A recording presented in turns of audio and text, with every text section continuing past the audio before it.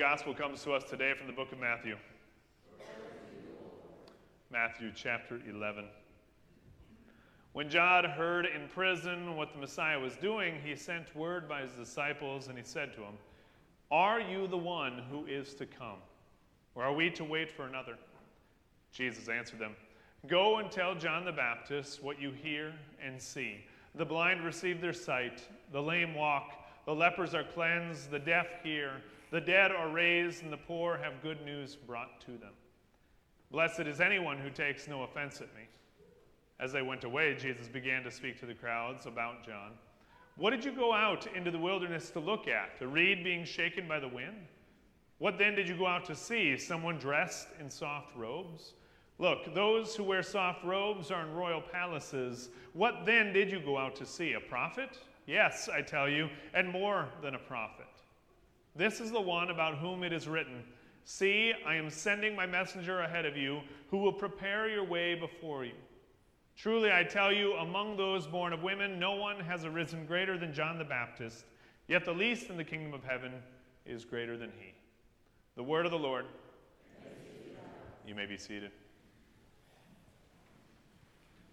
Grace and peace to you from God our Father and his Son, our Lord and Savior, Jesus Christ. Amen. So what did we go out to the river to see? Last week we started with that same question. What were you going to hear? Today we ask ourselves, what did you go to see? Jesus himself speaks to those who are following him just after this conversation between John's minions, or John's disciples, so to speak, who are coming to inquire, "Jesus, are you the Messiah?" Or did we miss the point? Did we miss it? Are you not actually the one? And Jesus looks at his followers, he looks at everyone listening to him, and he asks them, "What did you go out to see? A reed being shaken in the wind?" In other words, did you go down to the riverbanks just to stare at the cactus or at the cattails quivering in the wind? Absolutely not. That's not what you went out to see. Did you go down to the river to see someone in fancy robes lounging in a chair speaking to you in some profound way, like some philosopher? Not even close. Jesus points out that you went down to the river to see a prophet.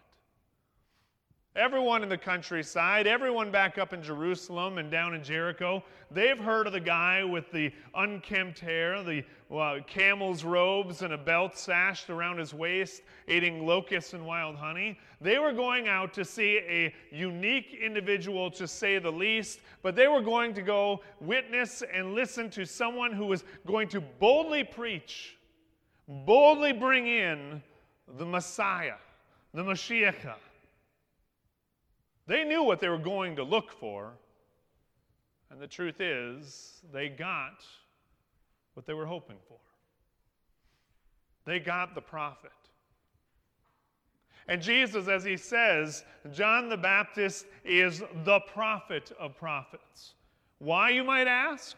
Because I don't think any of us ever really thought of John the Baptist as the prophet of prophets. If I were to ask any of you who are somewhat biblically knowledgeable, who was the greatest prophet in the biblical story, I'm sure maybe you'd say, well, there was Jeremiah, there was Isaiah, or my personal favorite, Ezekiel. But the truth is, they weren't the greatest of all prophets. John the Baptist was. Why? Because the prophets early on prophesied about John the Baptist, who would be prophesying about Jesus. So when John the Baptist is having his weak moment from prison this morning, and he's asking, Jesus himself says, "John, go back and read your Bible." Even the prophets were prophesying about you, who is going to make the way for the Messiah, you who is going to point your finger right at the one who has come. And John did it. As he was there preaching the sermon that needed to be preached, as he brought the cultural criticism to the way, as he gave hope and a message that the Messiah has finally arrived, Jesus himself comes down the banks, and John points right at him with his finger, and he says, "There he is. He is the Messiah, and he is here." for you. But this morning, something's gotten in John's head. Something has gotten in John's conscience. John has spent his entire life preaching the sermons that needed to be preached. As preachers all across the countryside grow weak and grow comfortable and grow more interested in padding the pews and being comfortable and bringing everyone to understand that Jesus loves you, which is true, but that is the message that they always stop at. As the preachers grow comfortable, John never had interest in being comfortable. Amen? It's even in his description. The only way Scripture can describe him is a man who was uncomfortable, but a man who was comfortable amongst the discomfort. He was more interested in paving the way for Christ than he ever was in paving the way for himself. But on this day in prison, as John is now in a dungeon in a cell of King Herod's palace down by the Dead Sea, as John the Baptist is there in a cell, will never see the light of day ever again, he begins to question. He begins to question God. He begins to question who the Savior really might be. John asks what we all ask as well at points in our lives. Are you truly the only one? Are you really my Savior? And I think each and every one of us can resonate with John at a point in our lives. Maybe it's when the credit card debt is racking up and our mortgage is due and we're struggling financially and we find ourselves asking God, I've been praying for assistance, I've been praying for help, I've been praying for wisdom. Are you listening? Are you the one? Are you my Savior? Or maybe when all of a sudden we've been praying for security in our lives and all of a sudden that job is swept out from underneath us. And there again we find ourselves on bended knees saying, are you Jesus? Are you the one? Are you God? Are you listening? Are you my Savior?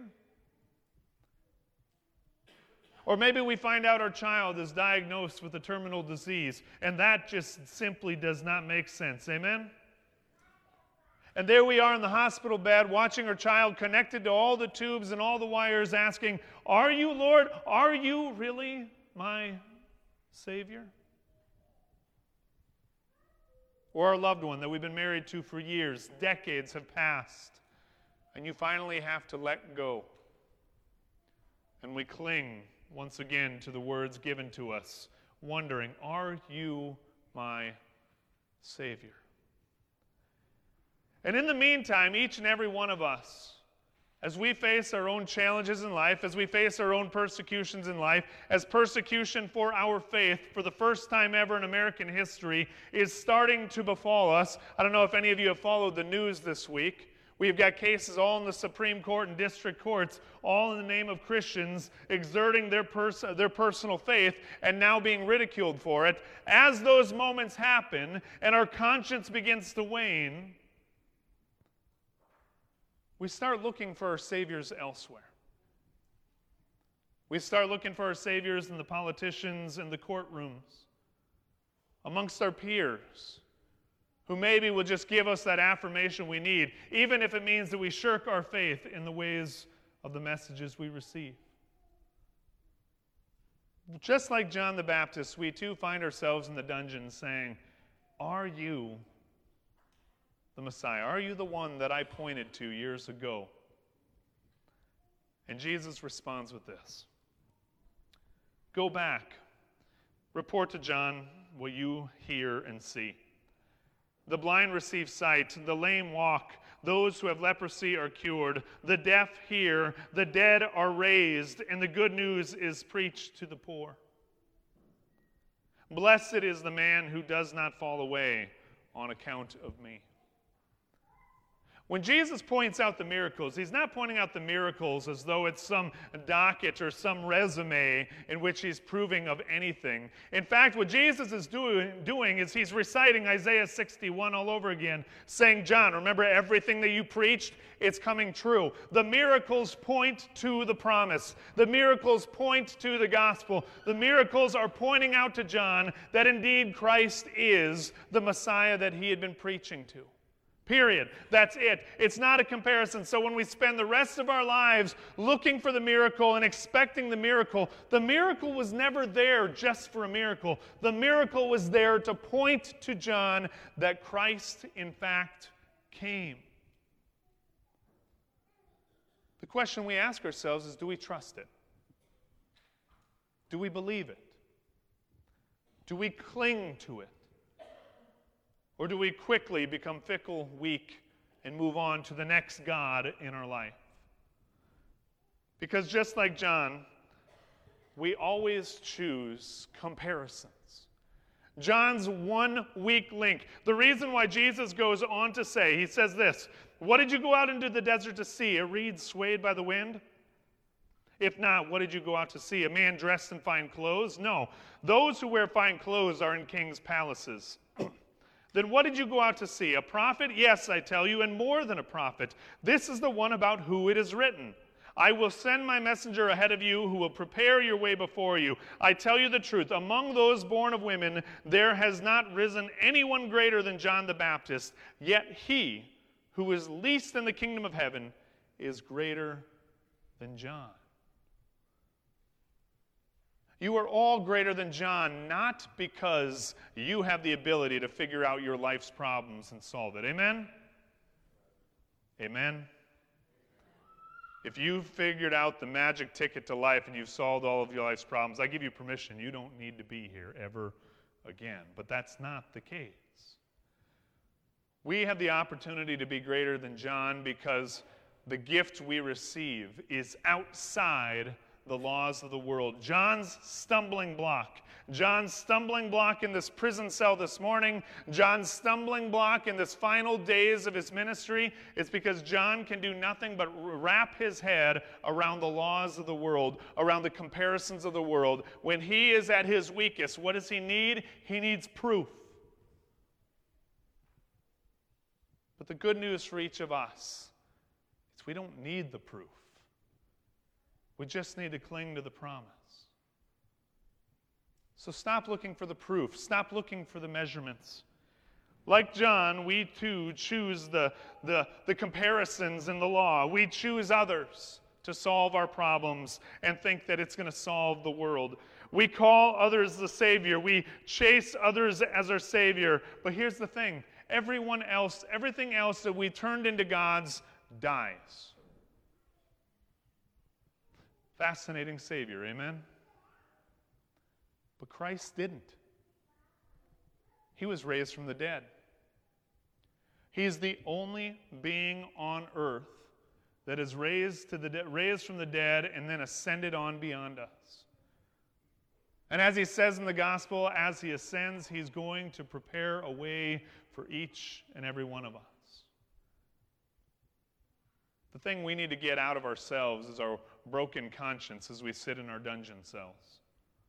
Because as Christ is off there preparing our way, we are down here trying to find different gods and solutions.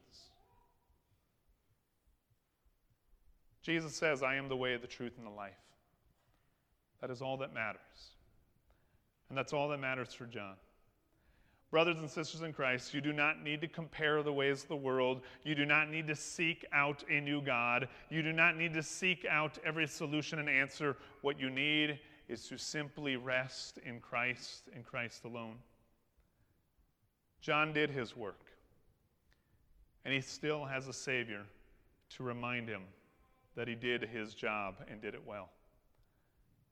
In these final days of our Advent season, remind yourself, Christ is enough. His promise is enough. His mercy, our forgiveness, is indeed enough. So find the light of day, come out of the cell, and follow Christ and Christ alone. Thanks be to God. Amen.